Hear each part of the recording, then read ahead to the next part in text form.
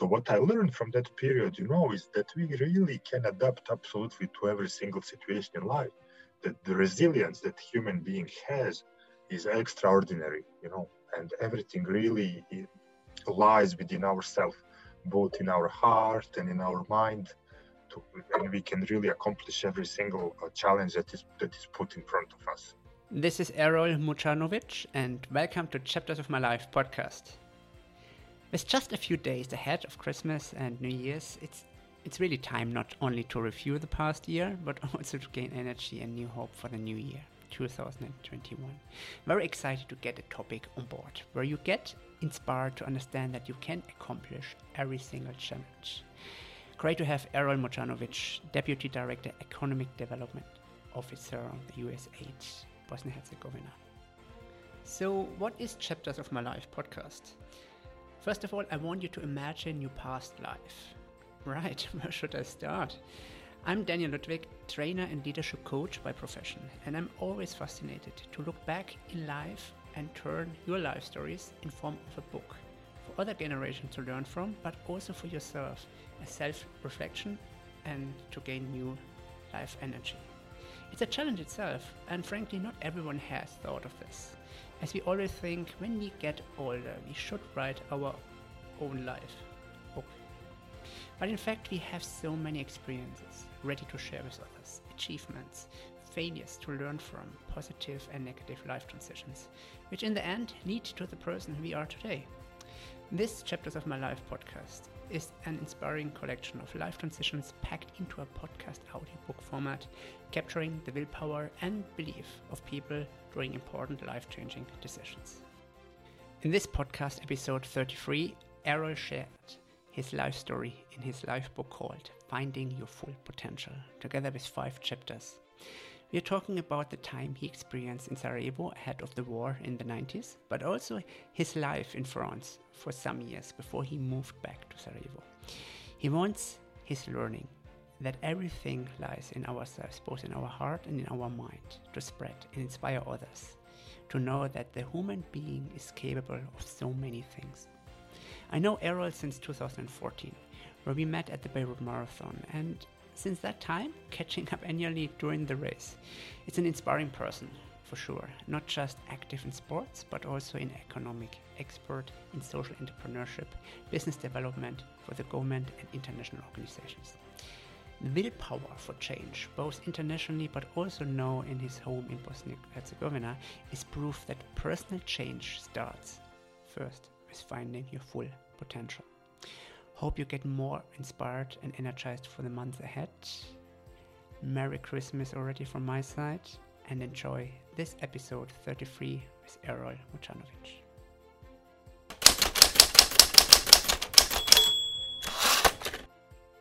All right, here we are. So thank you so much, Errol, for taking the time today on a Friday, late afternoon. Thank you. You're currently in the office, right, Errol, in Sarajevo? Yeah, I'm currently in the office in Sarajevo. It has been a very busy week, busy period. So all this week I was really staying for quite a long time, but that's good. I mean, I love the job. I feel extremely high sense of purpose. This is fulfilling me, so I'm fine with that. Perfect. I mean, you sent me today early in the morning, that has been a very crazy week for you as well. And I know you, and you actually told me that recently again. I know you as someone who is kind of an early bird as well, like to wake up very early in the morning. So this crazy day today or this week, how was your morning looking like? Look, the morning, several mornings this week, I was starting my workouts either at 6 or at 7 a.m. Mm-hmm. So meaning getting up between 5 and 6 anytime and preparing, getting ready, because that's the only way I can keep my workout. And then after that, the busy working days have been starting. So that's basically how the majority of the weeks in the year look for me. So it worked out these days, even on the busy. Exactly, even today. That's a good sign. That's good. All right. So I mentioned that in the intro that I know you for quite a long time, for a couple of years now. We met for the very first time in Beirut Marathon.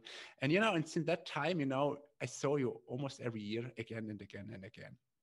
Not just in Beirut, also later on a short time in Dubai for a short visit. And, we stayed in touch. And I thought a couple of months ago, Aaron would be a great podcast guest. And it would be very interesting to know what's your life book could look like. And that's the reason why I actually reached out to you today. So let's start directly, Aaron. So first of all, are you a book reader? Do you like to read books? I love reading books. What type of books? When I was less busy, let's say until I graduated in France, so until my age of 25, I was really reading between dozens and 100+ books per year, and it was mainly around some beautiful books from the Russian literature, then also French literature when I was there, or even in former Yugoslavia, we really used to have wonderful writers, one Nobel Prize winner also from literature. So I was reading a lot of that type of book. Then as I was growing up, so in France, once again, during my university years, I was reading more and more then books that were more about psychology, trying to understand human dynamics, human behavior. I was also reading a lot about food, about dietary habits, different, analysis, and I always tried somehow, to optimize and not to waste anything, information, energy, processes, whatsoever, and everything had to make sense to me. So, for example, as I started exercising quite early in my life on a daily basis, or almost when I was 18, even at that time, I tried to put the food habits, dietary habits into as a support of sports practice, So when I started reading more about some long distance sports and practicing them, I also started reading about food, also about motivation, and just trying to connect the dots, because I was experimenting that on a daily basis. So I needed also, it was helpful for me to get the background. So that's the one big part of the answer. Second part is after I started working, literature and books surely but slowly became extremely technical and almost strictly related to topics on which I was working. So it was about entrepreneurship, it was about economics, it was about plenty of things related to that. So I was always missing that spontaneous part of reading, where I would catch something that has nothing to do with my different professional activities or hobbies, but it didn't happen for years. And I don't know, maybe it will happen when I retire, But okay, at the same time, as I told you, it still makes sense, but sometimes I'm just missing a little bit more of some spontaneous choices, books, moments, but I mean, that's the way it is. So when I observe you today in a library, in which section would you go straight ahead? Right now, I would go straight into the section related to different topics of economics, of entrepreneurship, and of social entrepreneurship also, because I'm always looking at ways on how we can improve and make the society better, even through our economic activities, because it doesn't have to be only for profit, and it doesn't have to be useful only for one, two, or limited group of persons. Or definitely after that, I would be checking some new trends in marketing industry, and I would be obviously checking something in psychology. Interesting. Quite a lot of topics. I will find you in the library. Yeah. Forgot to mention also biographies, which I find great. So, which leads me to the next question. Actually, if I would be in the library and would ask for your autobiography, in what section would I look for? What topics? For my, let me think about it a second. A couple of topics or items come to my mind. It would be, I guess, something about realizing your full potential. And in what section would I find that? And I would be in the library and say I would look for that autobiography on Errol. I mean, obviously, I would perhaps find in the autobiography section, but where else? In what kind of section in the library? I would say self-help it would be. Really, self-help. Yeah, I Okay. spent a lot of time analyzing myself. I spent a lot of time pushing what I thought were my limits, going into areas that were out of my comfort zone, and just to fully enjoy life, to use all nice opportunities that life is offering to us, not being afraid of exploring some new ideas, traveling to some parts of the world where I've never been. You see what I mean? So it necessarily leads you to, how to say, I would say, less conventional life than everything that is prescribed or dictated by norms. If you feel like changing completely your career path, and if it's something that would make you happy, I would Mm-hmm. always support that. You can be a top manager in the banking sector. You might feel deeply unhappy or disappointed, and if you go to you want to make pizza and have a truck Yes. for pizza, I would definitely support that way if it's something that comes from inside. You see what I mean? So Yes. from that perspective, I would say, just living your full potential and not being afraid of what other people say. So we're not following the status quo, in other words, as well. Yeah, exactly. Wow. So you once said in the Sarajevo Times, which is a newspaper there, you said that I have three very strong engines and highly motivating goals. And one of them, I'm going to list them later on all. And one of them you said, is the permanent desire to acquire new skills and experiences, to become a better person and to always give more in my efforts. So it's literally also this kind of not just self-improvement desire, but also giving that out to other people, right? So that belief.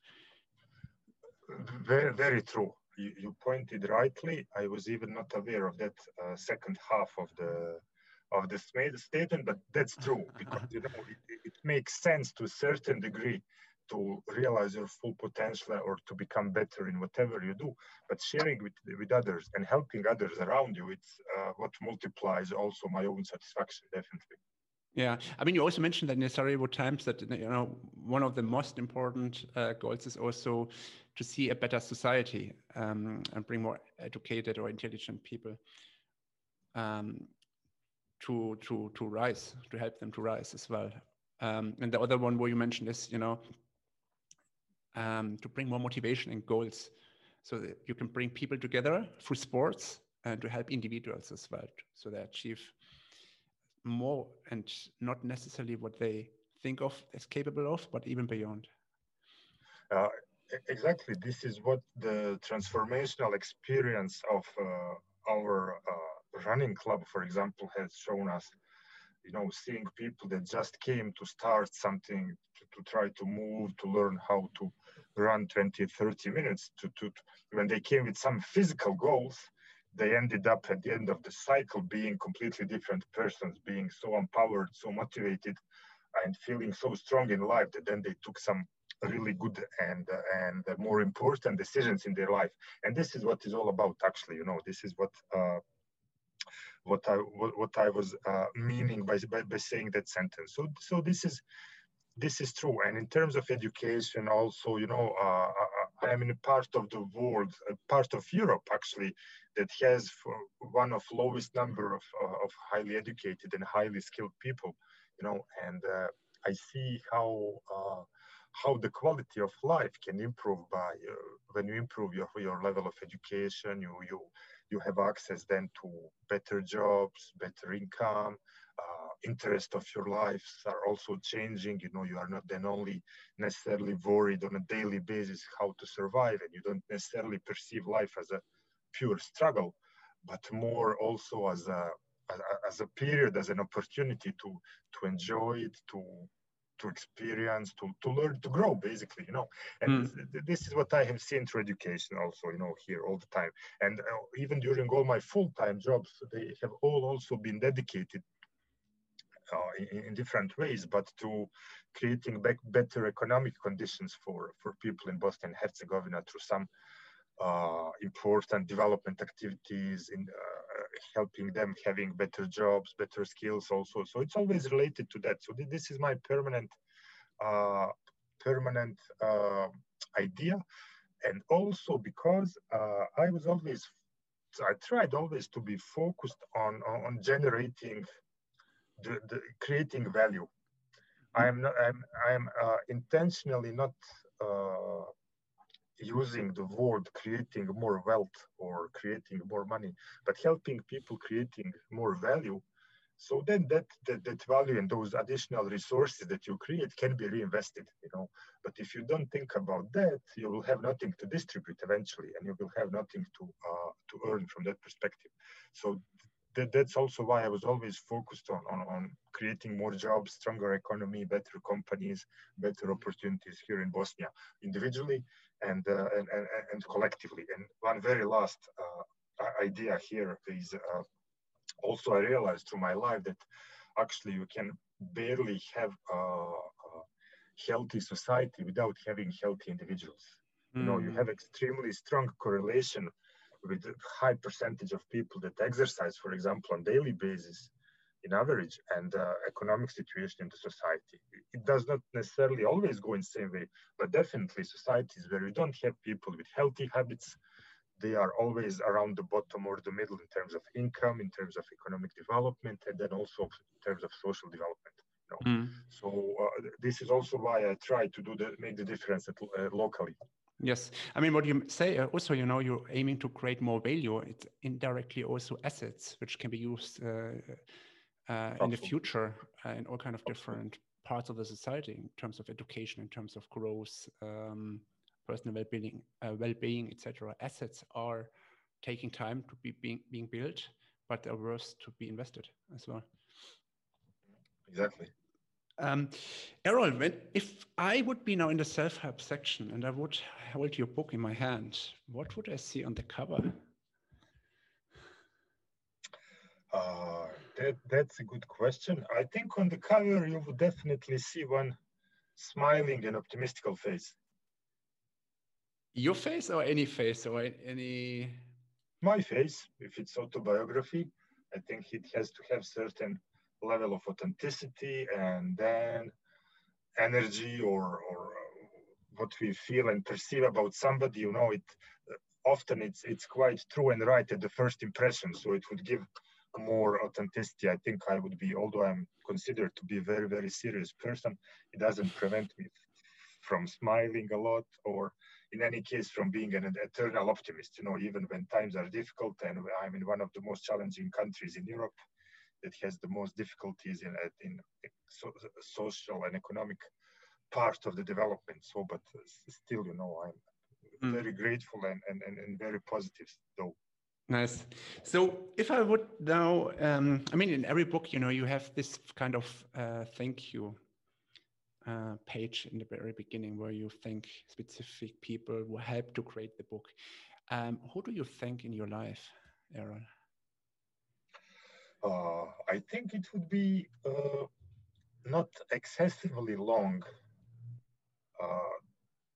thanking pages, but still it would contain obviously more than 1, 2, or 3 names or roles, because besides parents, besides my current family, I would be also definitely thanking different people that marked different periods of my life, and it might well end up at 20 names, for example, but then mentioning more generally also different teams, different groups of which I was part, and that helped me acquiring something or growing in my life, and so I think it would be between 1 to 2 pages, thanking page. Nice. So I know you, Errol, as someone who, is very sporty as well, who likes to have challenges as well, but is also, looking after, you're really looking after yourself as well, health as well, always putting family ahead. And I was always wondering, how was Errol actually, in the young ages, etc. So if I would now go into the first chapter in your book, what contains the first chapter? What can I read in this first chapter? Yeah, actually chapters would be quite easily divided, I think. Sub chapters, maybe not that easily, but chapter would definitely be one chapter. It would be my presence alive in Bosnia and Herzegovina before the war. Then since it was quite brutal change that came all of a sudden, then it marked the beginning of another chapter that took place elsewhere. But the first one, which was basically my early age from 0 to 14 years old, that would be it. And at that time, I think I was really, how to say, I had a big chance to grow up in a country that has extremely high level of, high degree of what I call human values, huge level of solidarity with people, a lot of hours every day spent outside playing with friends. At that time, back then in Yugoslavia, we used to have a school only half of a day every day. So it meant that you had half of day completely free for you every day. So I did so many different things. So what I mean by that, we didn't enjoy anything particularly luxurious or from material perspective. It was really life in a socialism of pure middle class. We lived in one bedroom apartment, my sister and myself. Our brother was already older and he was not living with us. But, it was honestly quite happy and simple. Childhood, playing a lot with friends. In any case, I have a lot of good memories. And how to say, in the same time, no excess at any point was there, but in the same time, we absolutely had everything that we needed. A lot of time together, a lot of love, good energy, excellent friends, and a lot of different activities that we enjoyed as kids that stimulated our whatever intellectual or physical growth. So this is what is coming on the top to my mind. I'm trying just to remember if there is something else that would come as a strong image, but literally that's it. I would say quite playful, simple, and nice childhood. Yeah. Are there any memories when you say from 0 to 14? I mean, till teenage age. Do you have any memories where say, that was so typical me, as a child, do you have any memories? When I was as a child, you mean? Yes, where you say, that was so typical me, I don't know. Or people who maybe, remember you as a child, who would say, that is very typical Errol. That's what he did. Typical of me. If you would ask my family, they would say that I was always laughing and I was always full of energy and full of, how to say, ideas in the same time. Also, from time to time, I was also in my own world, completely isolated from others and looking somewhere far away through everything that we can see at the window without noticing that, like I was flying. Okay. And then I was also, as a kid, people say that I loved cakes, I loved chocolate, I loved sweet stuff. For example, if you ask all my family or my parents, they would say also that. And I think these are 2-3 typical images from me when I was a child. Nice. So when you say laughing and full of energy, how does it look like? Were you also kind of running around all the time, or were you more like, very impatient for something? And yeah, you are right. I was always impatient. And I was also full of energy in the sense that I was always, I would be running around, playing with everybody, doing a lot of sports already. I remember also spending a lot of weekends going to my aunt's and my uncle's place to play with cousins that were we are similar in age, so we spent a lot of weekends together. So yeah, it would be that kind of hyperactivity very often. Nice. So when you say the first chapter is from 0 to 14 and before the war started, how would you call that chapter? That chapter would be simply, I would call it like basis of human values, because this is where I acquired And especially, when we say that somebody is bringing something from home, when we acquire something basically and literally from our parents or from our society in which we are growing up. Mm-hmm. I mean, you say related to this. Interesting. I mean, you say human values. You mentioned you touched base on this before as well. How would you define human values again? I would say also like life principles that you are carrying with you. There might be 2, 3, 4, 5 of them, and something that you received also from your parents as key pillars of your behavior. It can be also part of your personality. It can become and something that is structuring your personality. So I'm not now a psychologist, so how to say, I might be using wrong words, but framing your personality. Yeah, exactly. But when I'm visualizing that, I feel really strong, like just like one desk or table have 3, 4 legs, on which it's being put. So this is what I would be. This is, for example, what very often what we experience is that we go through in the childhood. We bring them forever in our life. So this is why they are particularly important. Mm-hmm. So when I now reading that chapter, Basics of Human Values, and I'm finishing that chapter, what would I see in the next chapter? The next chapter would be, because of what is the next chapter, it would be a little bit surprising. It might be contradictory to all that I concluded in the first chapter, but still it would be finishing nice and good if we speak about second chapter, right? Yes. Yeah, because the second chapter, then what came next, it was related to the war. And all good values, all human or life principles that I developed, acquired, or defined in the first period of time, it was all shaken in the very beginning of the next chapter. When the war started, we have all seen here the worst possible violence, the worst possible behavior between humans, killing each other, cutting each other's throat with knife, doing all sorts of crimes against humanity that you can imagine. So in the same time, it was a great punch in the head, just to wake you up and to see another reality of life, and also to ask a lot of questions, why is that happening, how people can do it to each other, why it happens to me, etc., etc.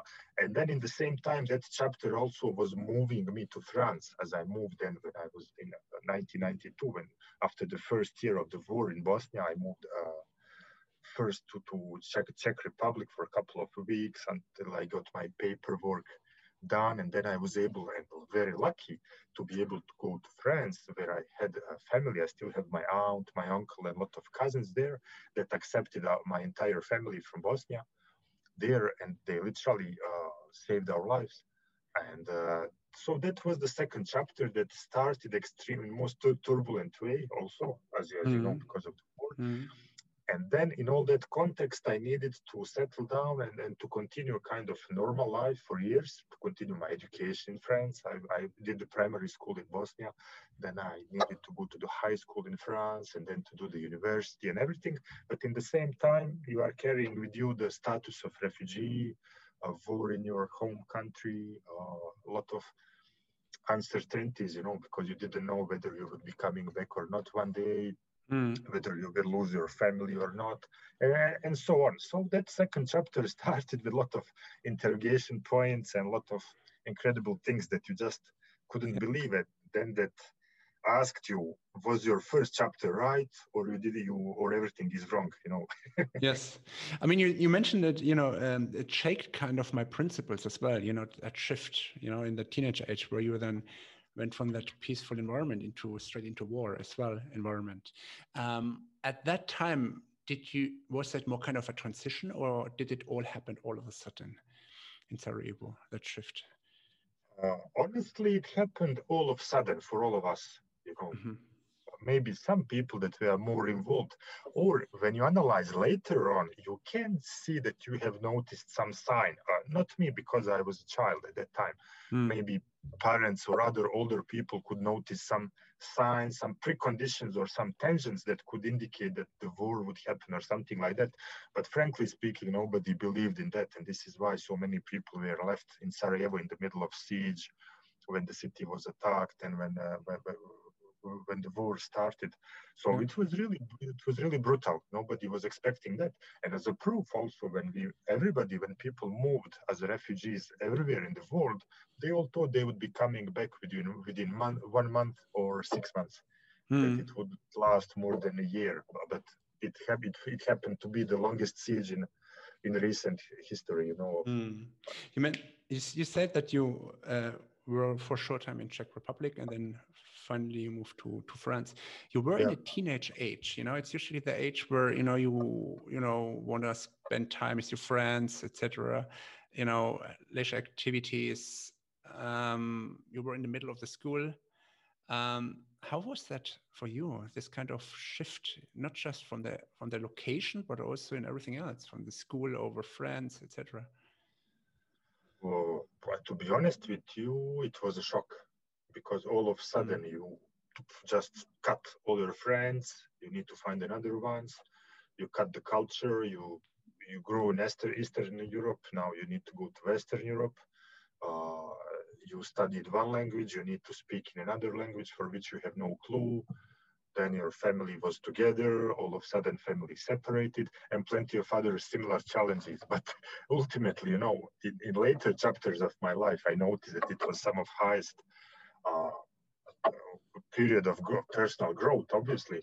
But in that time, it was a shock, and that shock made me mature and grow up much rapidly.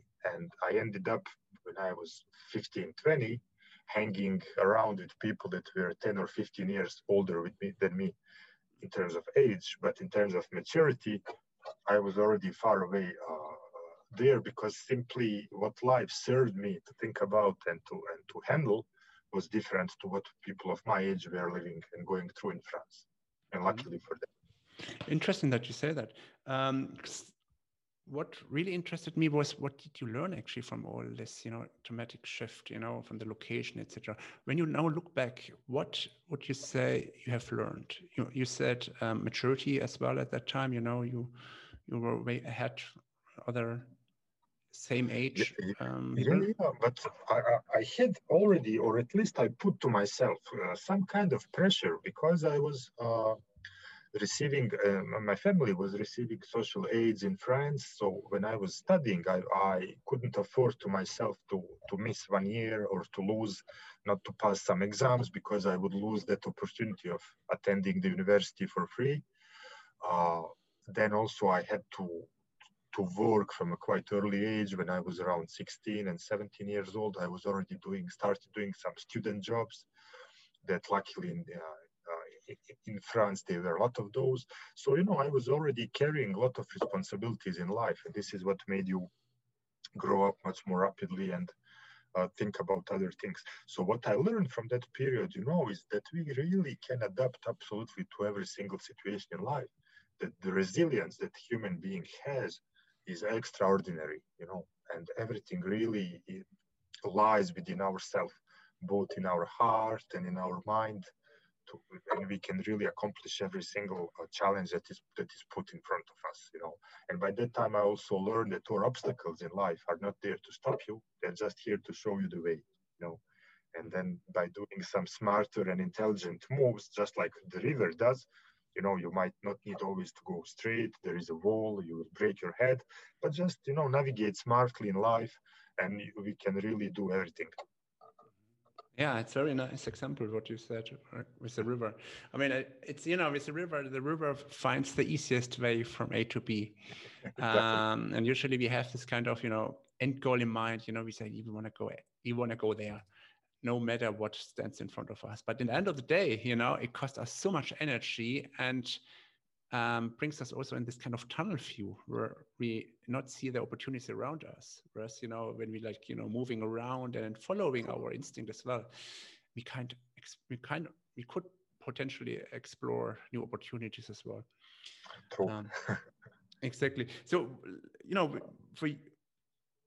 for you, when you moved now to France, how long did you stay in France? I stayed there for 10 years, but it was a really important decade of my life because it was from the age of 15 to 25. Somebody that it's kind of finishing your personality, your profile, and also opening my mind a lot because France was at that time, I mean, even today, a country full of opportunities, full of different people, full of cultural or any other, how to say, extremely rich experiences, situations, places, and everything else, in comparison to the country from which I came, it was really like opening myself to the world. So from that perspective, it was also great to see, because when you come from, and later on the life will demonstrate that when you come back from Occident, from Western Europe to South or Eastern Europe, this is like you are coming a little bit from future to few decades in the past, and then you see things that will be happening here in terms of development, in terms of human behavior, in terms of everything. So it was great also from that perspective. And we will speak later about that. But, I brought to Bosnia and Herzegovina the culture of recreational running that was already well developed in Germany, in France, but it was unexisting for example, in this country. So it was very rich, but once again, symbols and signs are here if you know to read and to understand them. You just have to keep the eyes open to read and to see the signs as well. Yeah. You said you stayed in France from age 15 to age 25. So you went to the university there as well. Yes. What did you study? What subject?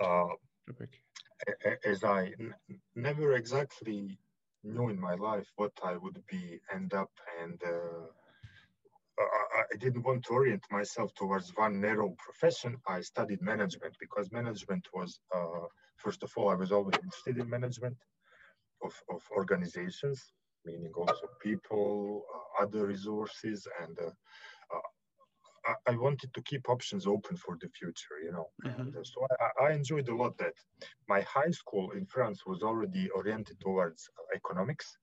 Okay. And then the university and the master's degree were really oriented towards management of organizations. So there was an interest in economics, perhaps international relationship as well a little bit. Exactly. Economics, how to better use resources without wasting them, how to produce more, but not only more in quantity, but more in quality of whatever we do. It was kind of permanent tendency how to improve systems.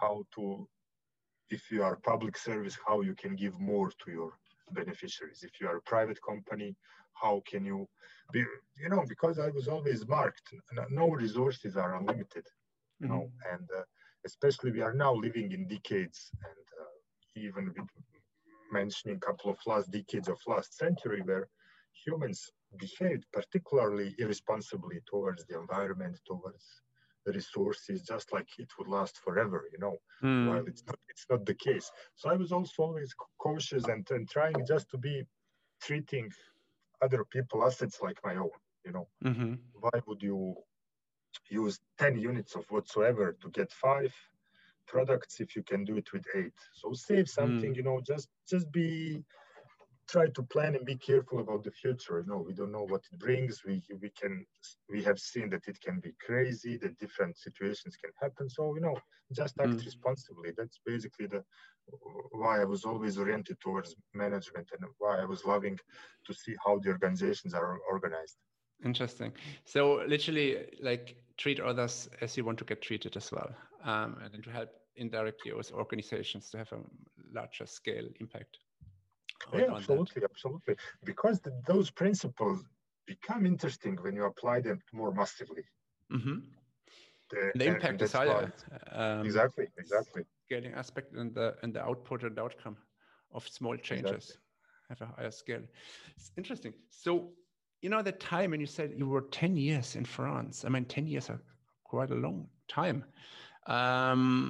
Was it an all of a sudden decision that you then moved back, or did you realize that over the years that slowly you might move back? Hey, to be honest with you, it was rather all of a sudden decision because I was going back home for holidays. I think it was 2001. And during the holidays, during a couple of chats and meetings, I had one really interesting job opportunity here to come back. And then I decided that in a couple of months, I would come back.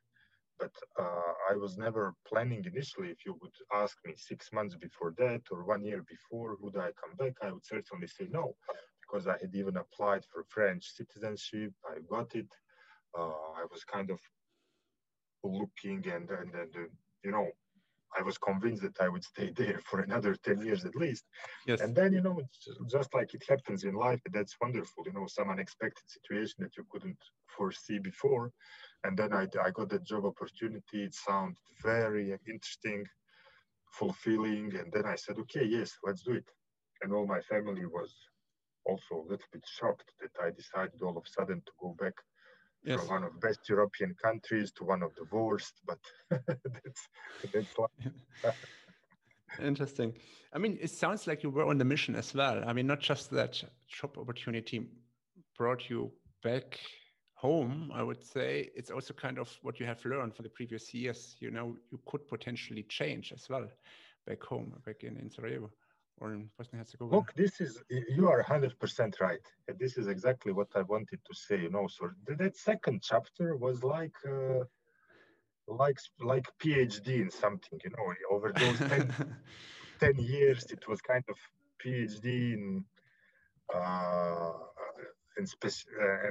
and really getting more into few other areas that emerged as area of my future professional interest, and some things were confirmed, some new things came up, but really having an extraordinary experience, and for which I will be really grateful forever. You said PhD kind of experience was the second chapter. How would you call the second chapter then?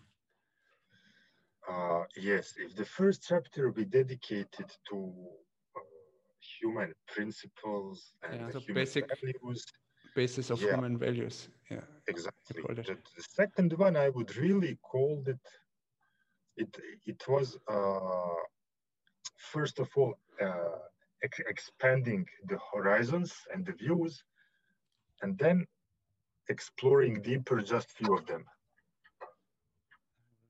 Because I don't know if I can explain you with words properly to what extent the change was huge coming from Southeastern Europe to Western Europe in the 90s. It was huge in terms of market economy.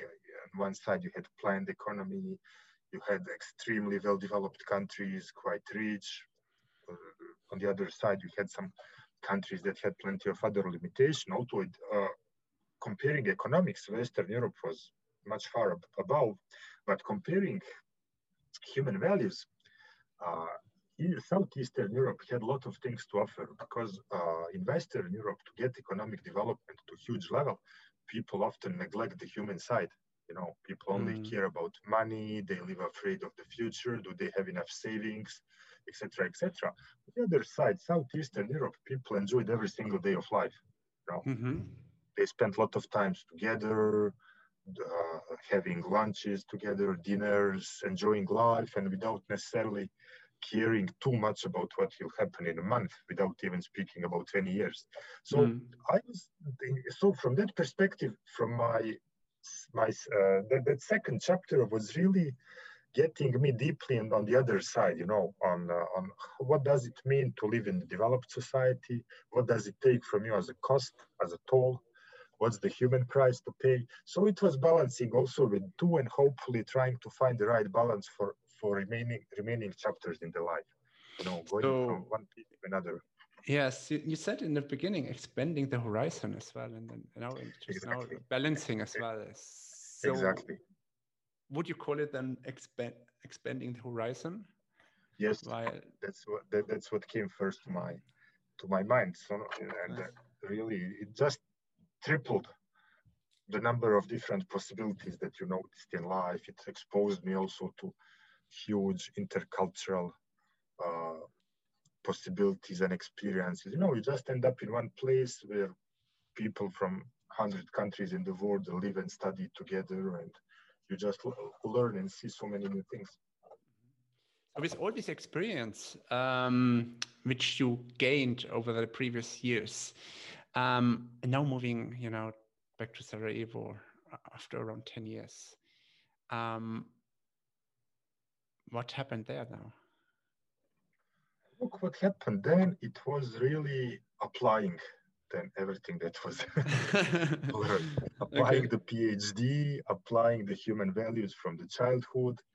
So basically from the Western world and from my second chapter, you really get what does it mean to have well-developed society. And from the first chapters of my life, you really see what does it get to have a well-developed human being that cares about others, that has a lot of solidarity, that has a lot of compassion, and a lot of naturally emotional intelligence, and that is caring for others. And all next chapters since the age of 25, 26 and onwards, basically last almost 20 years, I spent them trying to balance both of those first two chapters in helping the country build better and stronger economy, but without neglecting the individual. Mm-hmm. So when you started to move back, you said, you moved back because you got that job offer as well. How were the first few years for you? So the job offer that I got was the job offer in the Foreign Investment Promotion Agency of Bosnia and Herzegovina. So at that time, it was one very good and dynamic agency that was in charge basically of, that was the first door to foreign investors. So once again, I was exposed to international business people. Mm-hmm. I was myself covering several countries or several linguistical zones, French speaking, or Middle East as well. So I was already, at that time, it was not something that was really narrow and closed or strictly local, but it was really a lot of contacts with the whole world. And then also what I always loved, at that job I was requested to know a lot of sectors of the economy in Bosnia and Herzegovina. So it meant really that I needed to go to see a lot of people, to understand a lot of dynamics, a lot of different sectors, and trying to be the middleman and being the matchmaker between some potentially interesting business people from abroad or foreign companies to be different projects and people in Bosnia and Herzegovina. So it was very rich, extremely rich experience that allowed me also very quickly to learn the country, because I needed to learn a lot of things very rapidly here.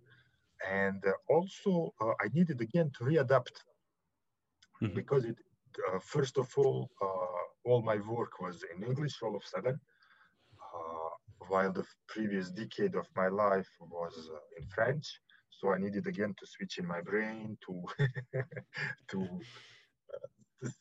start again.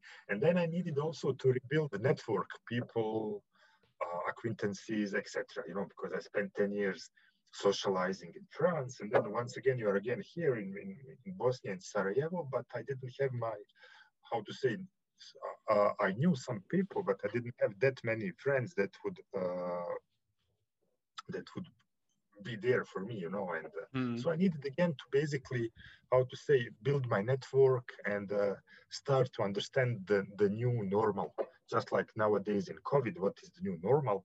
In that time, I needed to understand what's the new normal after the war, Yes. So, how it goes, what do we need to do, what we can do. So it was extremely challenging, once again, intellectually and humanly. So during that time where you also started the new job there, and you traveled, at some parts of the world, you saw the different economic parts as well. How much was your interest of running at that time? Did you do it already parallel? Was it kind of a parallel part-time job of the interest of running and sport? Or did it develop later on a little bit more? No, I caught the virus, so I was running myself on a daily basis or almost. Uh-huh. And then I was in first year of or two when I was in Boston, let's say until 2003, 2004, I was rather looking at opportunities and I had an idea, but I didn't yet connect the dots. I didn't find the right people with whom I could work, but I was analyzing the environment and trying to build at that time alliances within international community to help the country organizing first running events and raising the awareness about that. It took me 2 or 3 years before I registered with one friend at that time, NGO Marathon Association, Sarajevo Marathon Association, and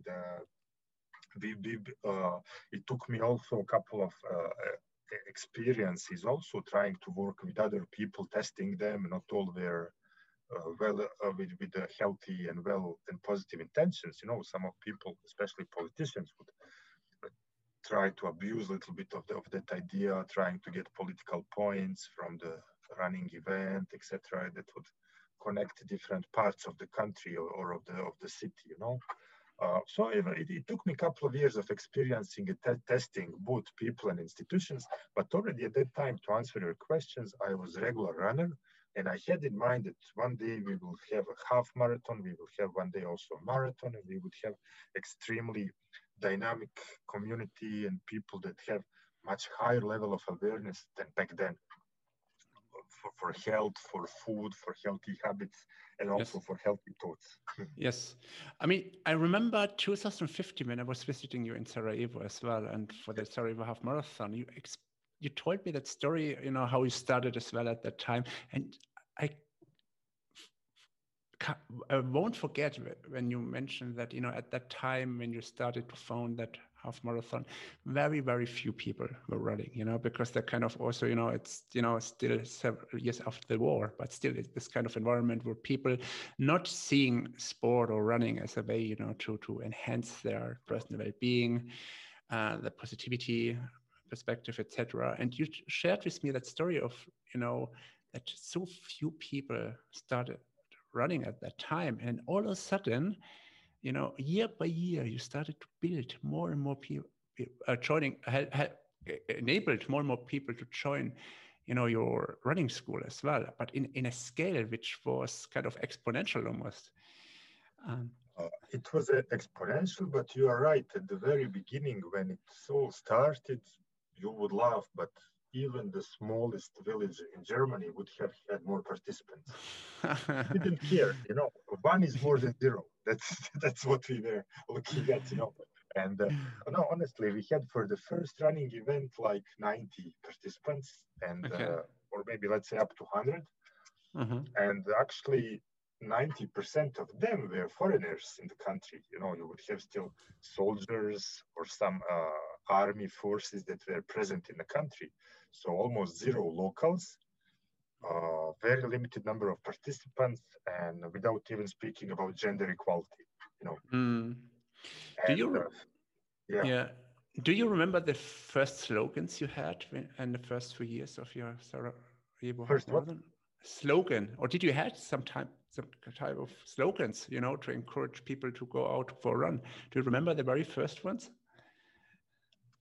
Yes, one of first ones, I cannot guarantee you if it was the first one or not, was kind of plug you in, because when you translate that into Bosnian, of course, it means to plug something in, you know. Uh-huh.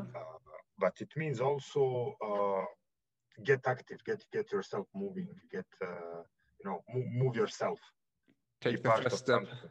Yeah, Yeah, take the first yeah. step. So this is, for example, what we were using in one of first slogans. But at the very beginning, we didn't even have the money for the campaign. So I think it was first year or two, it was without slogan. And then we were having quite nice slogans, changing from time to time, depending what we want to promote. Mm-hmm. I mean, I know that Sarajevo, of course, in the winter, it can be very cold as well. I assume that, you know, founding a running school or, you know, this kind of community is not necessarily the easiest in that conditions as well in the winter when it's very, very cold. How did you cope with that situation? How to say, you are very right. There are at least two challenges during the winter here. First one is usually, depending on number of days or weeks, but you would have very cold weather. You know, it can go until -10, -15. But however, in itself, it's not that heavy problem because you dress warmly and that's okay. You know, you can still do something. But however, the second point that became an increasing burden here in Sarajevo is the high level of air pollution in the winter. And that's a problem because you cannot breathe properly. So you would need to go to the mountain. So what we did, we organized the running club in a way that first 6 months from April to October are kind of mandatory. And when people register and subscribe, they have regular workouts 3 times a week during those 6 months. And then for the other periods, let's say from November until March, we do provide some kind of service, but more on voluntarily basis. So we would gather less, once or twice a week, in any case, every Sunday morning, to some specific spots in the city where we all run together. And whoever comes is welcome. And if we see that the air is polluted in that time, we just take the cars and we go up to the mountain. It's 30 minutes drive, and then you still can enjoy an absolutely amazing workout. So we found a way. Once again, when there is a will, there is a way to find a solution. So it sounds almost like a trail running adventure. You know, going up the mountain and then running up there can be also kind of a trail running. You're right, because but we did organize the first trail runs in the country as well. Okay. It was already 15, also maybe 13 or 12 years ago from now, sorry. It was, I would say, between 2009 and 2010, 11, even a bit earlier. We also organized, because we do have, you need to know still more than half of the country is covered by forests in Bosnia. It's extremely green, extremely rich nature and beautiful. And, you know, we just felt it's pity not to use that. And then later on, a couple of other people that were focused on trail running, because we had limited resources, mainly humanly, and as we focused on road running, a couple of other people then focused on trail running, but after we created the mass, because if you want to create the mass, you need to remain in the city, right? I agree. Like, you need to be, people need to see you, etc., etc. And then you do fine tuning and sub communities, all parts still of fun. So that's how it go. Yeah, I mean, for many people, you know, the easiest way to make it as simple as possible to access, you know, run clubs or, you know, runs is usually a decision maker as well as a crucial point to make it really close as well and not like far away. Yeah. Exactly. So walk me through like parallel while you know, founded Sarajevo Half Marathon and also the running school in the community. What did you do on the work side, on the profession then? Actually, what we talked about right now, this is what I was doing in parallel, and then from 9 to 5 every day I was working. I was working in the area of economic development of Bosnia. I worked altogether in 5 diplomatic missions, including the World Bank Group, including French Embassy, including the UK Embassy, plenty of some similar employers. And it's so, first of all, it was always related to some very important economic reforms in Bosnia and to making a much better environment, I would say, at macro level, you know, at the level of the state, at the level of the regions in Bosnia. But as I needed daily dose of satisfaction, I needed to do something at local level. So that's what my passion drive me through with running. This was what I was doing on a daily basis and at local level, helping individuals to grow, you know, in all segments of their personalities. I'm basically just empowering them, just showing them what they can do. But so besides that, I had really always demanding jobs in that field. You know, I was working either in economic department of French Embassy, for example, or I was implementing the most important United Nations youth employment related projects in the country. creating jobs for 4,000 to 5,000 young people, upgrading their skills. So it was always as I told you, the part of the economy that is really looking forward and that aims at modernizing the practices and way of thinking and what we do now, how to be once again better and more competitive, but trying not to lose what makes your authenticity, trying not to lose compassion for others. You know what I mean? You don't need, in order to be successful in area of economy, you don't need to be a bad person, You don't have to kill other people in order to raise to the top. So I mean, yes, exactly. I mean, many people often associate, their job with their identity as well, and they're not authentic at all, and they're not necessarily make that cut after they finish that job. They became the job in their personality as well. I know you, Errol, also, I mean, as you said, someone who is like providing also opportunities, job opportunities for young people, unemployed young people, creating this environment, and also access to networks.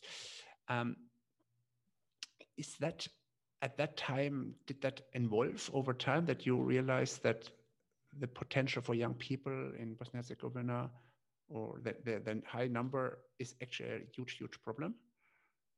Or did you saw that, throughout your work there as well? I saw that, first of all, that's a great question. And we really see that you also have experience in being in different societies and looking at from different angles. Here, actually, what surprised me when I came back from France is that I noted a couple of things, but one of them was that all of a sudden people remained divided after the war, and political leaders tried very hard to keep different communities separated, isolated almost from each other. So this is from what motivated me also to engage much faster and harder with sport. But this is also what motivates me. The whole world was discussing and talking about opening borders, mixing people, learning from each other. Here we were in completely different logic. Build the walls between people and let not them talk to each other anymore. This is what would keep those ethno-nationalist political parties at power, and they are still very strong today. But at that time, so I wanted to break those walls with new ideas and with proposing to young people new reality and new life, so that they can see really what does it mean when we exchange ideas, when you have rich and open society where people can think and share their ideas and experiences freely. And this is why I simply started loving new things, startups, new ideas, companies. And in parallel, as you very rightly point out, the result of such behavior in the country where already corrupted politicians started to take care and being on top positions, the price to pay was low and slow economic development, resulting in not enough jobs being created and resulting then naturally in almost the highest level of youth unemployment in Europe. And it's actually a huge problem, and we are now having the second wave of that phenomena in the country. For example, after traditionally people from Bosnia and Herzegovina, they love Germany, and they love also a couple of other countries. For generations, there have always been one family member who would go abroad, work, make situation, and send a little bit of money to the country. But it would often be people that were or would be jobless in Bosnia. But now in the last 3 to 5 years, we start seeing people migrating and going out, people that simply lost faith and they gave up. They have jobs, but they said, look, I don't see myself anymore in this country. So I resign. They have well-paid public jobs in the public sector. They said, enough, let's go take the kids and let's go to anywhere, Germany, United States, etc., etc. So that has been an eternal issue here, how to make people seeing, believing, and creating better future. And I cannot tell you at this day that I have won the battle because people keep leaving. I mean, looking or to compare the past with the present, would you say there are different kind of challenges for young people in Bosnia and Herzegovina compared to like 10, 15 years ago to today? Or are still the same challenges? challenges are similar. They are a little bit more lost, but this is that new generation of youngsters that have access absolutely to 10 electronic devices per day, and that is just living more in virtual world, Yes. somehow forgetting or not even learning how to communicate properly with how to interact with other humans. So in the same time, they are mastering some other skills that we are not, but in the same time, they don't have the basis. They don't have the entire chapter 1 that I had in my life. Yes. They don't Yes. play with each other. They don't hug each other. They don't fight with each other. It's all happening virtually. So I would say they are facing some global challenges that youth of their age is also facing today. And they are living, and also they are living a lot through social media.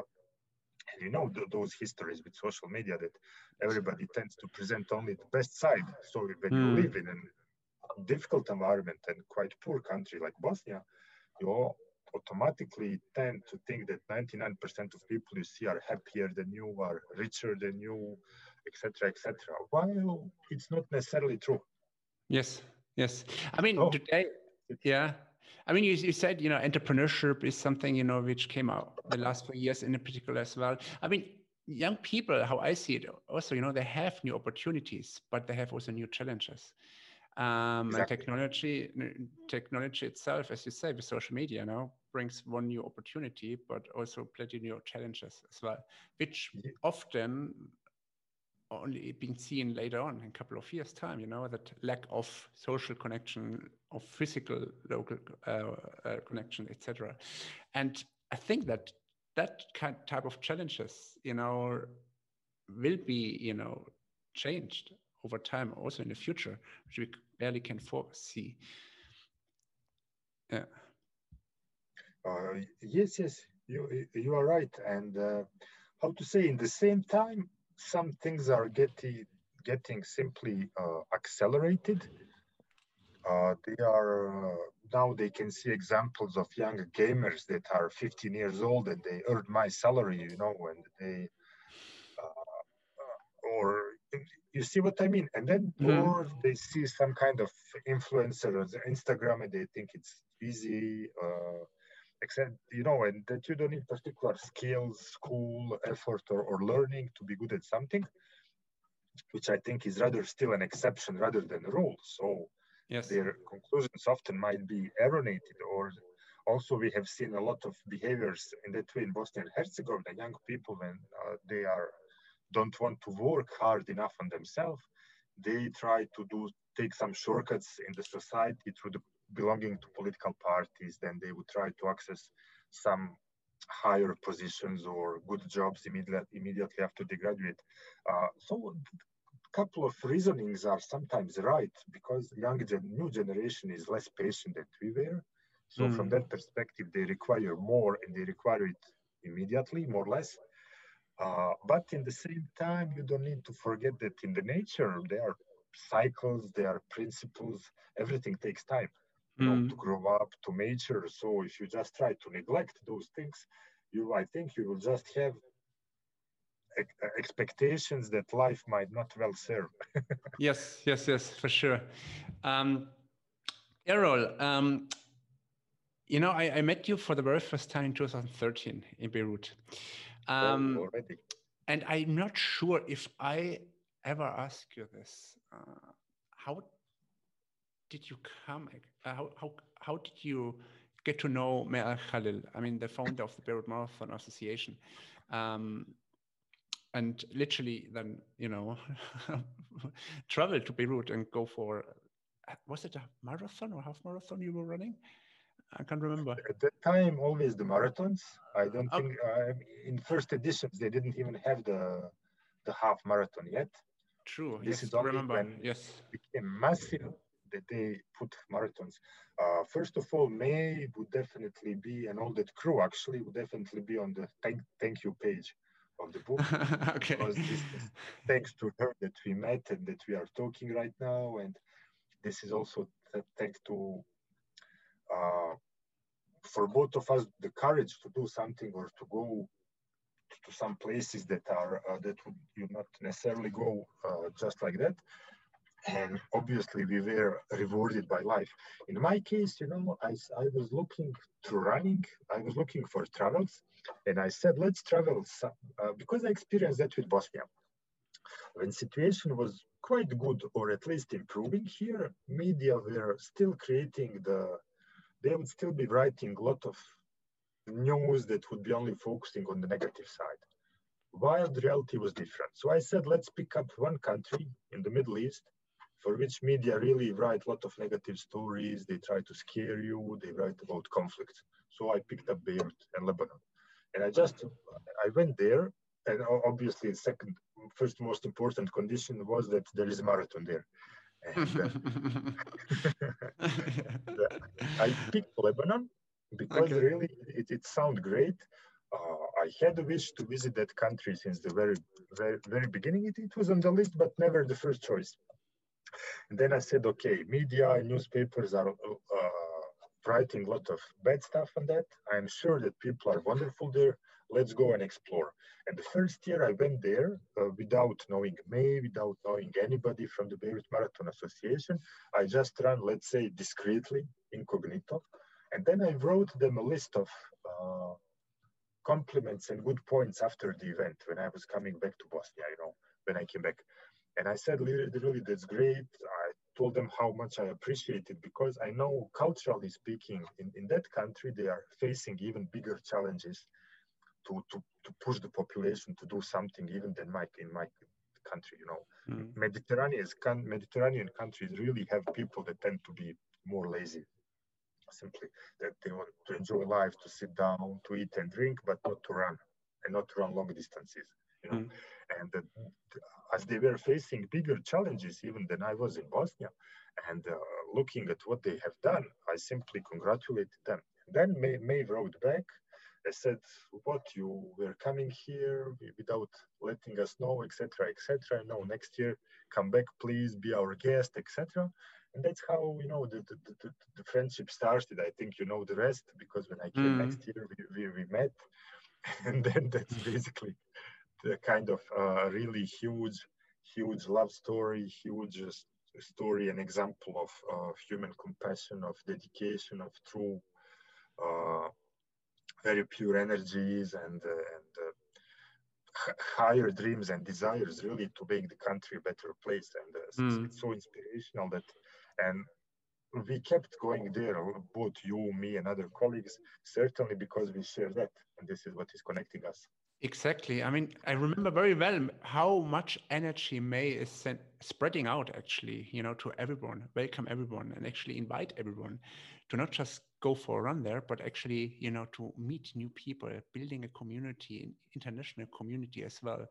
And that type of energy she's spreading out, I mean, brings everyone back again. And then this is, for sure, I mean, brought you back years after for several times, me as well. And I mean, you feel home as well. I remember very well in 2013, I mean, it was a whole new country, same like you, a whole new country, and you're running, and next to the street are soldiers with a gun, and you think, what the hell are you doing? But at the same time, you realize that the hospitality, the people, and also May and the whole team also, that amazing team behind Beirut Marathon, who is not just organizing a marathon, but they're really living a mission, bringing people together. And you see that in every meter of that marathon or half marathon. You literally, you see that in the people on the side, and you can feel it. It's not a fake environment. It's a very authentic environment. And that's so unique. Nowadays, other like major marathons around the world where before COVID, obviously, they became mass events where kind of the true reason, exactly, and the true reason why they started became kind of less important. True. That's very sad. And then also all of a sudden that each individual runner runs for themselves rather than for overall goal. And I felt in Beirut Marathon, they keep that overall goal always, that you want part of a bigger mission. And true. And that's beautiful, yeah. So was it 2013, the first year you were running there? or did you? Maybe even 2012, and then I needed to skip 1 year, and then I came back after. I I think see. it was Okay. it was the order, and you are right.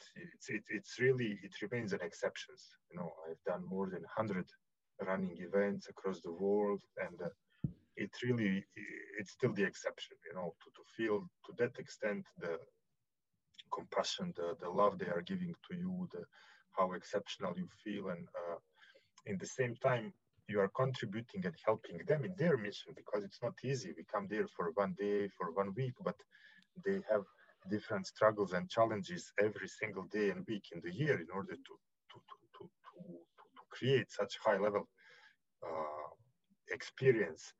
So that's just amazing, and it makes me think really that as soon as times get back to normal, you know, I would just keep going there because it feels like home. You said. Yes, yes, yes. Um, just a minute ago, you said 100 running events. I mean, more than or more or less, 100 running events around the world you attended. Was it also that time where you were very competitive, or were you just interested in running in different regions? I would say, although at some point I was much more competitive than now, it was Mm-hmm. more by curiosity, more to meet other people, to see other societies, and just to discover. You know, it's because running serves, first of all, me, it's like kind of daily meditation, or like, you know, just to manage stress and to feel better. And that's already the greatest purpose it can have for me. And then when I was never going to the Olympic Games, you know, I just didn't care that much about minutes or seconds that I would do maybe during 2, 3 years, but it was kind of funny to do better and faster than the year before. But very rapidly, you see how much richer is the other dimension, you know, rather Yeah. than caring about seconds, let's care about smiles, about experiences, about what we learn, what we see, what we can exchange with others. Mm-hmm. And this is, you know, for example, now I am quite experienced recreational runner that has 25 years of experience. I carry with me in my memory much more of moments when I lived something beautiful during such experience rather than when I was really fast. So just to say that I think my choice was right, you know, what Yes. to focus on and what was the main motivation to travel. Yes. I remember a couple of years ago when we met in Dubai, you said also, time is less important for you as well. It's not as essential anymore when you run. It's more about the feeling and well-being, as you just said. Yeah, it's more important. And also you said that, also since you became father years ago, you kind of shifted the priority, less being a competitive runner, more kind of, running in the moment, running in the present. So how was that for you, that shift, from running, and also while you're doing that work, then becoming a father, like literally Yeah, another full-time job parallel? that's another full-time job. Being a father and a husband is, how to say, that's the new chapter. Oh, okay. So that that's chapter 3, would then go till becoming a Exactly. father. Interesting. Okay. Exactly. Yeah, founding a family, taking then responsibilities to another level. And it is also marking, I'll come back to answer your questions on that, but just to tell you, until that moment, let's say for 15, 16 years, that was chapter 3 lasting, Mm-hmm. Yes. I had also huge expectation in terms of my capacity to change the society. And Mm-hmm. then I gained some experience. I matured. I revised a little bit my expectations, or I tried to do different things differently. So this is why I could basically take the step back, professionally speaking, still being much more, still being very active and focused on what I do. But then it was also time to think about your own dose of happiness by also having a lifetime partner, by sharing, you know, everything then and all good or bad things of life with your wife, then becoming a father. Mm-hmm. This is really something. So professionally speaking, and also regarding training and workouts, it was quite a huge change for me, because instead of being focused only on 3, 4 professional works or hobbies or activities, all of a sudden you have an equally and even more important thing for you, which is, you mentioned being a father. You have that small wonderful human being, that is here, that needs you on a daily basis, and that Yes. looks at you like the only role model in life, Mhm. And so, yeah, it brings a lot of things to a different level. It gives new perspective to things, and it's very interesting. I'm still learning. Yes, I mean before you became father, just to close that one chapter, you said was also the chapter where you kind of worked for 9 to 5 as well, in economic development, started founding also the Sarajevo Half Marathon. But how would you call that chapter 3, till you became father? Before, yeah, that chapter 3 was really a very intense application of learnings in chapter 1 and 2. It was really a hands-on experience in transferring a lot of theoretical, a lot of any other sort of knowledge, information, into then really working 2, 3 jobs in the same time trying to transform the society in which I was living. So I'm still looking for the best possible formulation for the chapter 3, but it would really definitely have hard work in that. It would definitely having applying lessons in there, and I can it's not too much to say transforming the society. I was really transforming the society in which I was living, and it was more than a full time. It was a lifelong mission for those 15 years non-stop. It was a 9 to 9 job.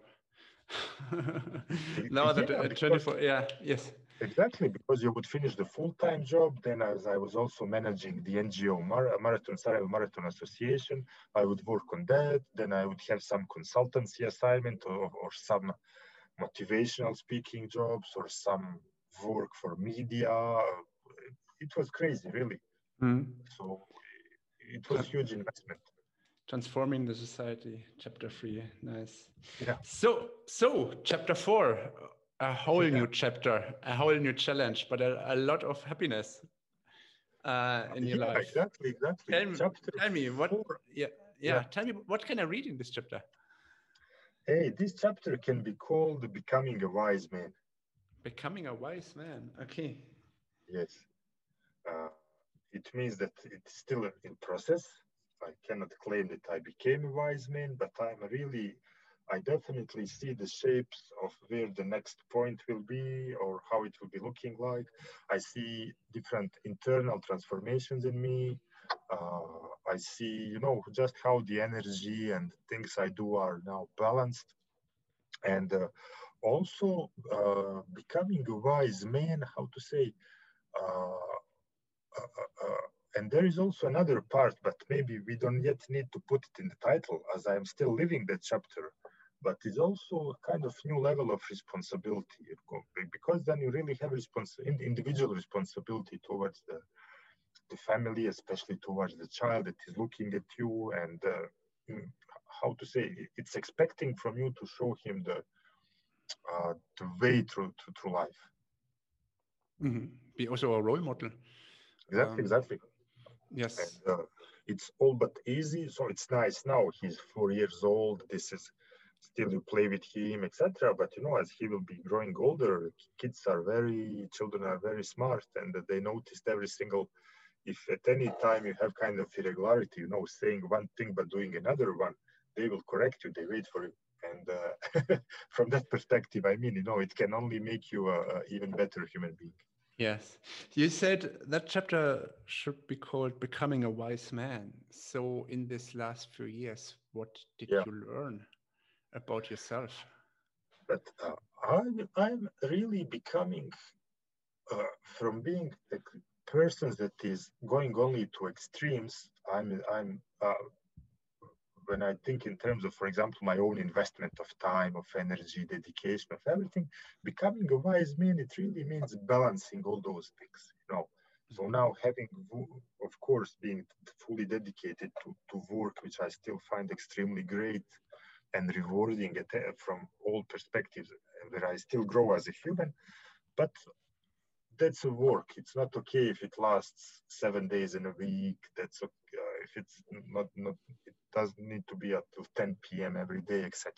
So becoming just more balanced in those different areas of work, and then working less. When I see working less, it's, let's say, putting little bit less efforts than in the previous period. But the previous period, my batteries was at really 200%. You know, that's the age where you are just bursting. But here, working smarter, because with experience that I gained, now I can identify much better which situations, which persons are worth of my time or energy investment, which are not. You know, much better, because by accumulating such high number of experiences in parallel, I've seen so many things that, you know, now much more in advance, I know for the majority of situations, of course, how they can possibly end up. So I can moderate and adapt my approach. I can support more some, let's say, requests or startups or projects, and support not at all some others, because I know they are going into some direction where I have been before, and then it's not worth investing any time, at least at this point.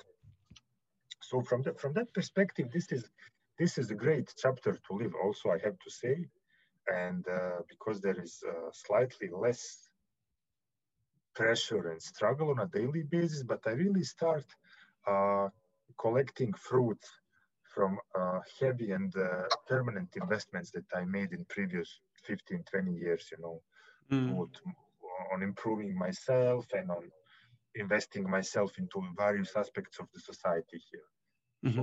So this is it. And I feel more of inner peace.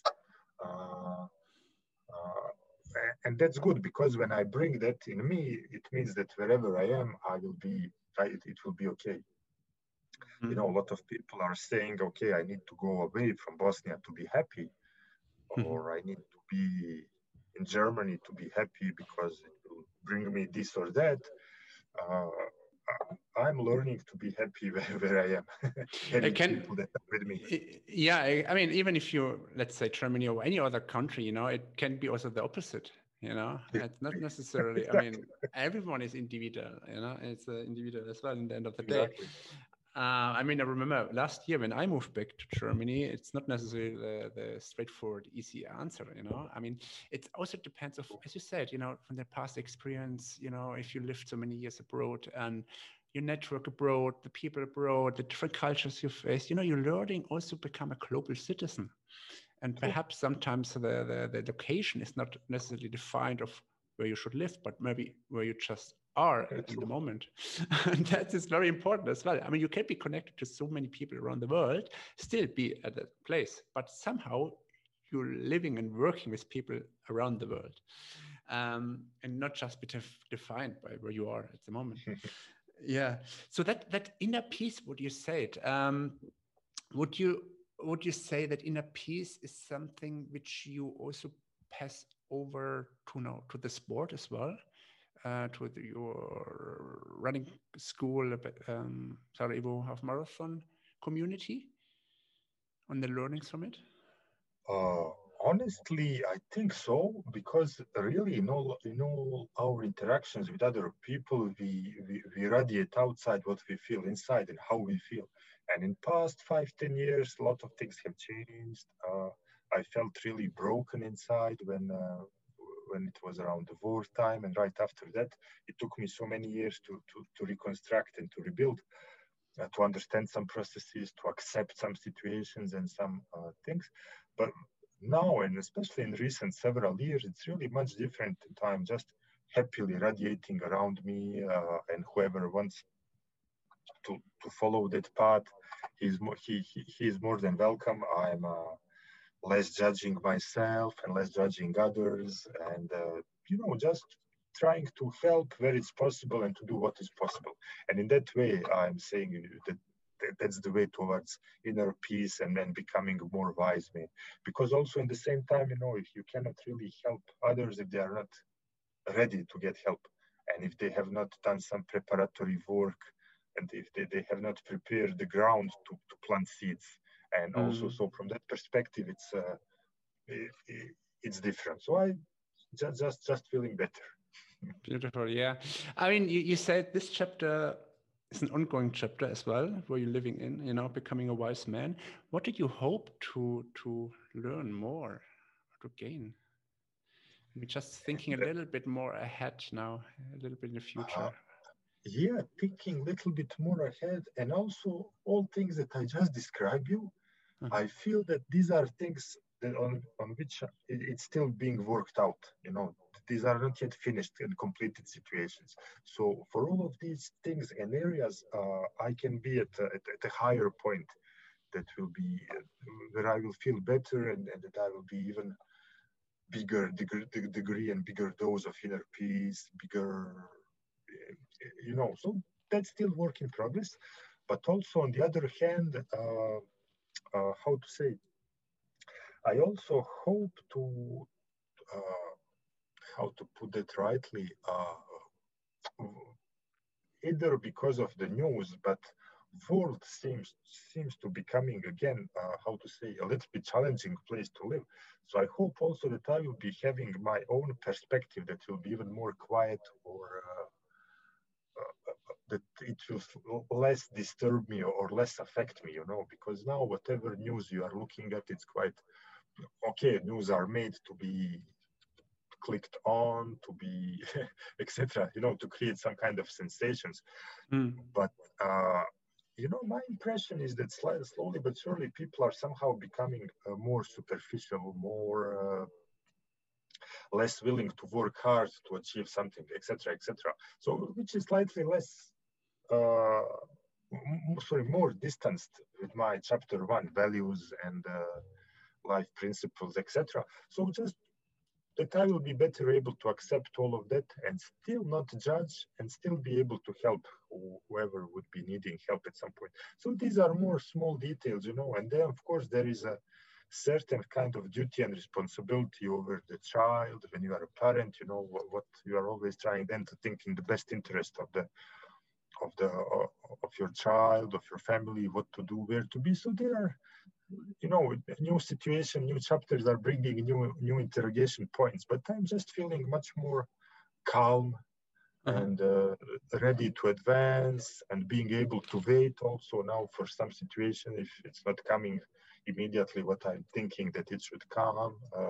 So it's I'm just appreciating more everything that I have in life. So it's like the life values you want to pass over also to your youngster as well. I mean, being patient, kindness is also kind of a great skill set in order to make the right decisions. Years. Exactly. Yeah. You are right. Well, it's often easier said than done, I mean, often, in very stressful situations, what we supposed to, how we supposed to react is usually not the way how we react in reality. Exactly. So for someone who kind of have built a running community, over the last few years, how do you cope with COVID now?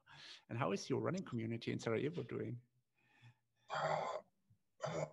COVID this is one of groups or activities that was maybe hit the hardest by COVID, because what runners love the most, these are gatherings, it's being together, it's traveling to running events, and none of that is possible. So from that perspective, it was a huge shock, first of all, because everybody hoped it would just last for 3 to 6 months, and then by the winter 2020, we will be all enjoying again and going to marathons.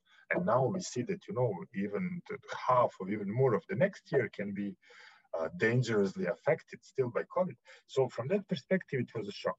On the other hand, also, still, runners are strong mentally often and strong physically, and we luckily, this is what helped us going through, because I see a lot of community members found ways to keep training or to go to the mountains to train in smaller groups while taking necessary precautions.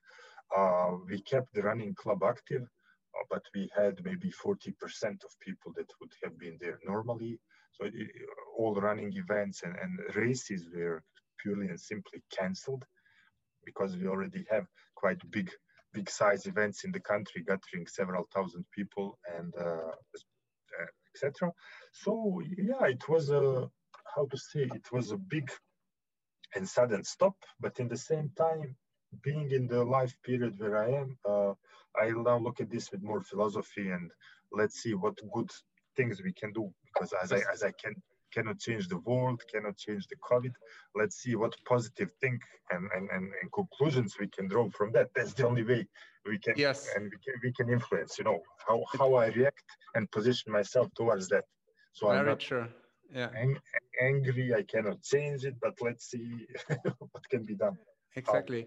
You cannot change the situation. It's how you react to that is important. Exactly.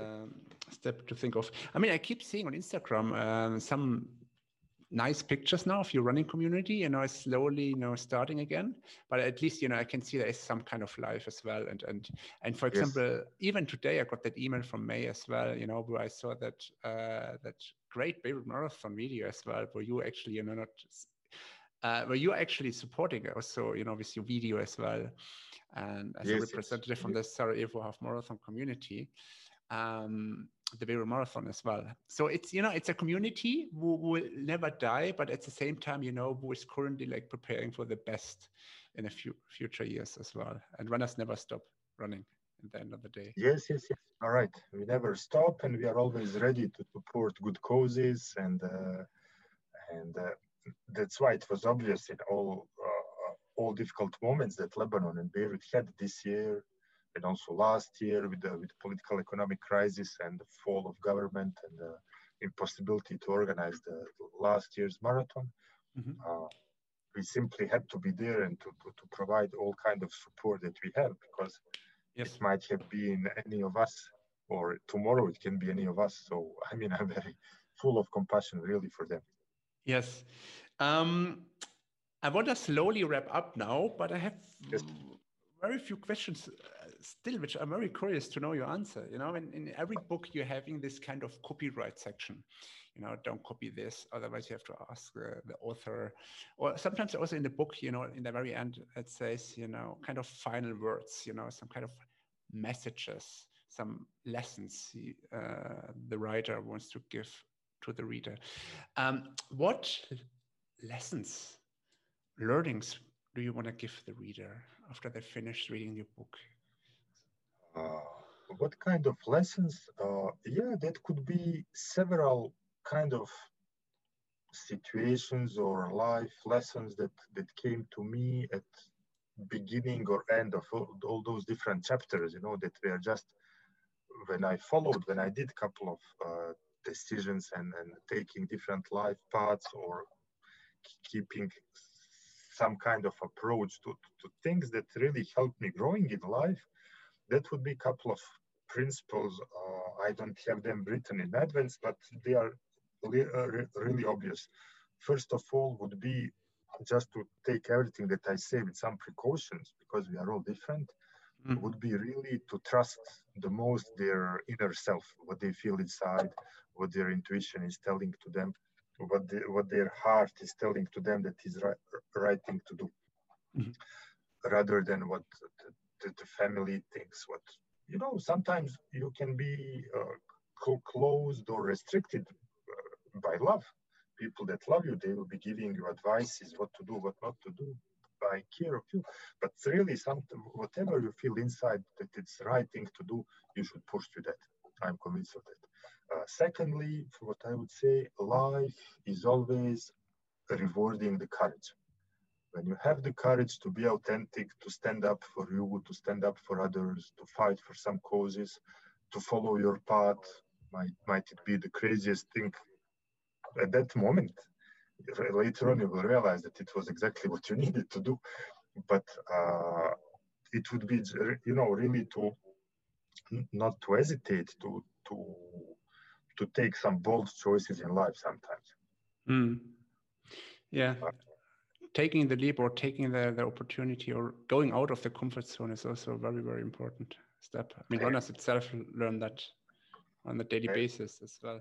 You are right. You are reading in advance my lessons. That would definitely be the next one. And also, as I like to say, the hard work beats talents.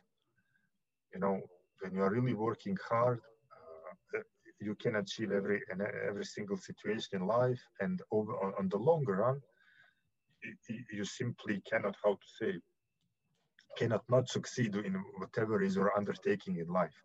If you invest 3, 5, 7 years into something, whatever is that, learning a skill, playing an instrument, mastering one discipline, mastering one topic in the economy, in marketing, whatever is that, but it takes time. There are cycles, things cannot be done overnight. But if you are willing to do what you said, to be going out of your comfort zone, you are simply putting much more efforts than others, and it will pay off. It can't pay off in 1 year, maybe in 2, but in 5, 6, 7. Look at your own continued learning activities and helping others. You started in the UK for many years, then you had some other experiences, then you did the same in Dubai, now you do the same in Germany. But each previous experience is strengthening and reinforcing the next one, Exactly. And the next one gets better. Then the next one is feeding and strengthening this one, and this is exactly what is my point, and sometimes it's a needed transition as well, that one learning from one chapter you take with you to the next chapter, but then you exactly, and you had no clue in the beginning of the chapter where that one would end up. Correct. And that's one of great things in life also. Exactly. If you plan everything, then it would be boring. But in the end of the day, when you look back, you're connecting the dots, then it makes a little bit more sense. Because inside yourself, your gut feeling always leads you to the right direction. Even if you don't see the path in front of you right now. Yeah. And then also, I'm really big fan of traveling, of connecting with others, and I would also say to people, just to travel as much as they can. I was marked one day in my life when I was reading, that confession or autobiography of one nurse that was accompanying and being with the people that were dying, and the lady was taking their last messages. Nobody was saying, I regret I was not working 2 times harder or more, but they said, I regret of not saying to some persons I love them, or not traveling more, not having more emotion and great experiences in life. And that's basically what the purpose. So I'm not saying you should neglect everything and live until tomorrow doesn't exist, Yes. But being having certain kind of sense, certain kind of logic in your life, but within that, not be a slave of anything, and certainly not of accumulating material things. We don't bring them with us when we leave this life, this world, with however people see things after. But it's about really accumulating experiences, because different experiences, this is what changes you. This is what makes you better person, wiser person, more tolerant person, and it helps you living, and it helps you also helping other people. And I think it's very important. Yeah, it's very interesting what you just said. It helps other people. Your experience actually it's an asset for other people's life as well. Yeah, it's not just for yourself. It's the same as also when you collect objects. Objects are replaceable, but your own assets, your own learnings are transferable as well for the people around you or the community. Right. Sooner or later. Yeah. Lovely. Great. Very right. Very nice. So let's imagine I have your book. I finished reading your book. I'm closing the chapter. And I remember in the very beginning of our conversation, you said that potentially the title of the book should be Finding Your Full Potential. Is that still the title, or have you a different title in your mind about your whole biography book? To be honest with you, I think I would keep it. It's a nice title. I would keep it as well. It's a nice title, Finding Your Full Potential. Yeah, this is it. I was, hesitating, but this one is coming first. But the second one would be something about, loving yourself to better love others. Also, it could be the title, but this one. Content is identical almost, but I'm just thinking about two different. But let's keep the first one because this is what came first to my Yes. mind. I'm a big believer of that kind of first instance and first instinct. What came up first? The first thought, the first gut feeling is the right decision. So now with all this COVID-19 or the pandemic, going on, do you plan any next races anytime soon or later, or did you decide, let's wait for a while? By the force of things, it's a kind of let's wait. I got the race number for Chicago Marathon for 2020. And then when they asked, when do you want to postpone it? I said, let's postpone it for 2022. Okay, so that's safe. That's safe. And I'm still considering 2021 that it will be kind of transitional year. Even if you do things, I think a lot of things will be not at all like it used to be before.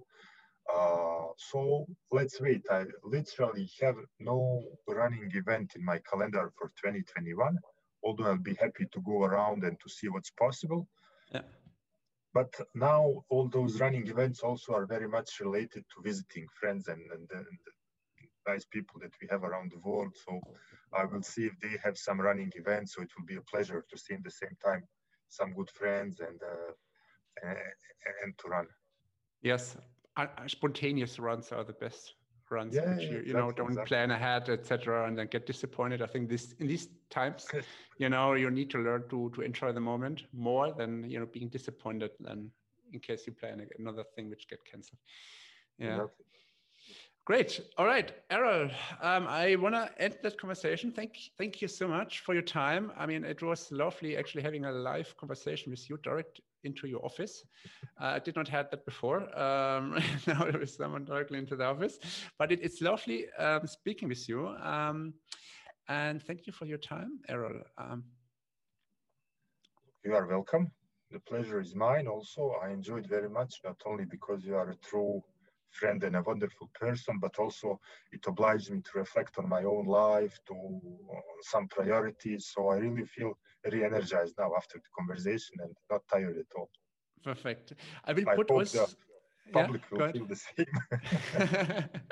I will put talking about what the public feels. Also, I will put the show note in the show notes also the links to the Sarajevo Half Marathon, also for the Beirut Marathon. Everything will be discussed, will be seen in the show notes and be accessible.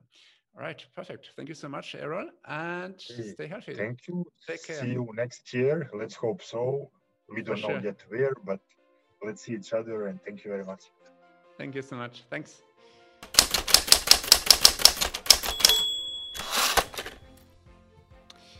Wow, isn't that inspiring? You might listen to that with just a few days before Christmas, during Christmas, even after. But just the learnings will inspire and get us new clarity for the new year ahead.